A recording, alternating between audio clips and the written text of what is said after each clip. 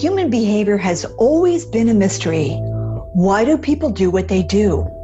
Why do they react one way when we expected something else? How do we learn to understand, connect with, enroll, engage, align with people most effectively?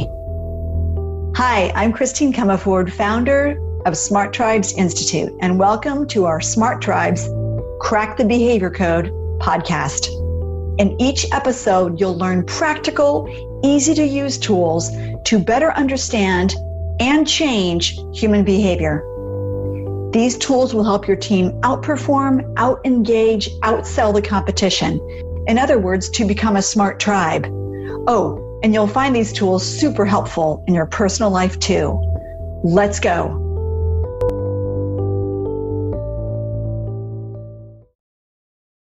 We all want to be included, to belong to the tribe, and our brains are constantly scanning our environment and our interactions to determine if we fit in or not. That's why the like me cognitive bias is so prevalent, because we feel most comfortable, most safety and belonging with people that are similar to us. So who's special and thus included? Now, I'm not going to talk about diversity here because I've done so before a lot, and you can refer to other podcasts and blogs on that topic. But instead, I want to urge you to look at your organization and to notice who is being excluded and why. Sometimes it's easiest to first look at who is included or who's in the in group. Yes, I know, just like in high school. So ask yourself, who receives the high-profile assignments or projects? Who receives frequent public praise, is held up as an example of positive performance or attitude? Who receives promotions? Who has lunch with, is invited to play golf with, etc.? Key leaders. Chances are really good that you thought of a smallish group of people, and I'll bet they all have things in common with the leaders that offer them the benefits I just mentioned. So we're going to call them the in group. That's the like me cognitive bias at work. And beneath it, we are subconsciously just trying to simply mitigate risk. Now, we're mitigating risk subconsciously because we're choosing people like us that we think will behave like us, that we think will make decisions like us, etc., thus reducing risk. Everybody else, frankly, is in the out group. Now, on the show page, you're going to see the cognitive bias infographic, and I think that's kind of interesting, so I want you to think about that. You're also going to see an infographic of what exclusion does to your brain. Please take this seriously because it's pretty epic. So your brain has 3 to 4 times as much real estate devoted to identifying threats versus identifying opportunities and rewards. Since we are all naturally biased, there's no need to feel ashamed of it. However, there's a very profound business case for becoming more aware of exclusion and how it damages our performance, our emotional engagement, health, happiness at work, and frankly, in life overall. So let's look at your brain on exclusion. You've been left out of a group before. Think back to junior high or high school, or the last round of promotions you weren't part of, or the special meeting or project you weren't included in. You get the idea. You know how emotionally painful it feels. Our belonging is threatened when we are ostracized or excluded, and we dive deeply into critter state, fight, flight, freeze. Now, our brain literally cannot function the way it normally does when it feels safe and is in smart state.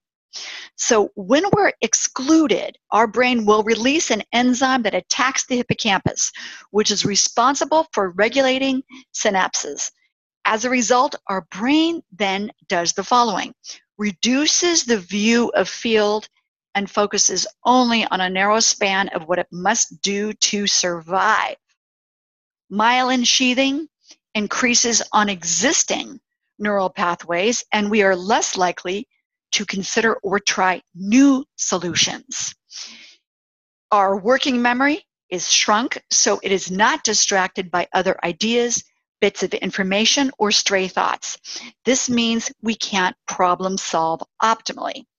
Think of students panicked by a pop quiz, right? The information is there, but they cannot access it. We are less creative. With less gray matter and modified synapses, we experience fewer ideas, thoughts, and information available to bump into each other, so our capacity to create is reduced. We also find increases in the cell density in the amygdala, the area of the brain responsible for fear processing and threat perception, making us more likely to be reactive rather than self-controlled. Also, we're less likely to connect with others. Fight, flight, freeze, or faint is not a sharing type of activity. When the synapses have been modified in this way, we appear grumpy and unsociable. So let's look at how we can bring the out group in. And let me just stress, sometimes the out group is just an individual as well. So what would change if you started including the out group members more? You'd witness increased safety, belonging, and mattering their behavior. You'd increase collective intelligence, right?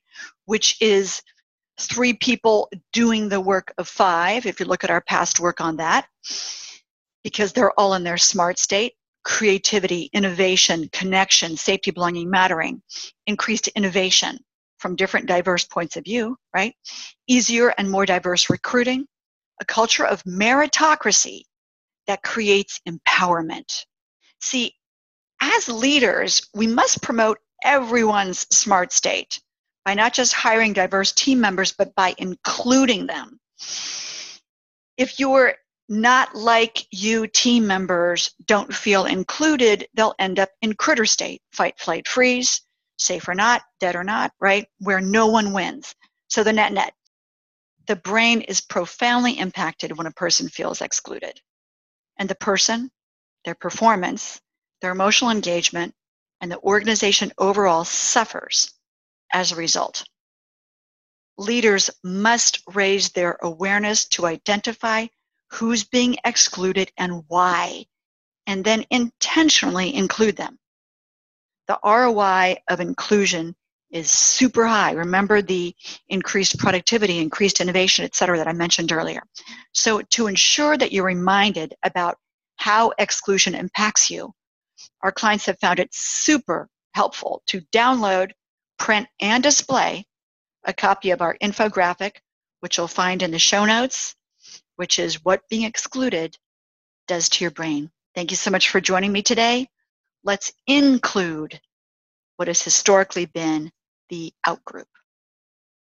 Thanks for joining me on this episode. Every listen, every share, every review helps others form their own smart tribes where teams are engaged, happy, and optimally performing. Together, you and I can help millions of people crack the behavior code in their organizations, families, and communities. I invite you to take 2 minutes and head over to smarttribesinstitute.com to discover more about how to form a smart tribe. See you there, and please tell your friends.